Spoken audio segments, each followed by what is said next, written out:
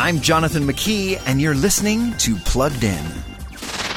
Halo, the Xbox game so many grew up playing, is now a TV series on Paramount+. But is it the Halo you know? Yes, aliens threaten human survival, and the only hope is Master Chief. Time to load up. The Master Chief was enhanced and trained for one purpose: to win this war. The story borrows heavily from the popular video game franchise. But remember, most of those titles were M-rated, and that means we've got some problems to deal with.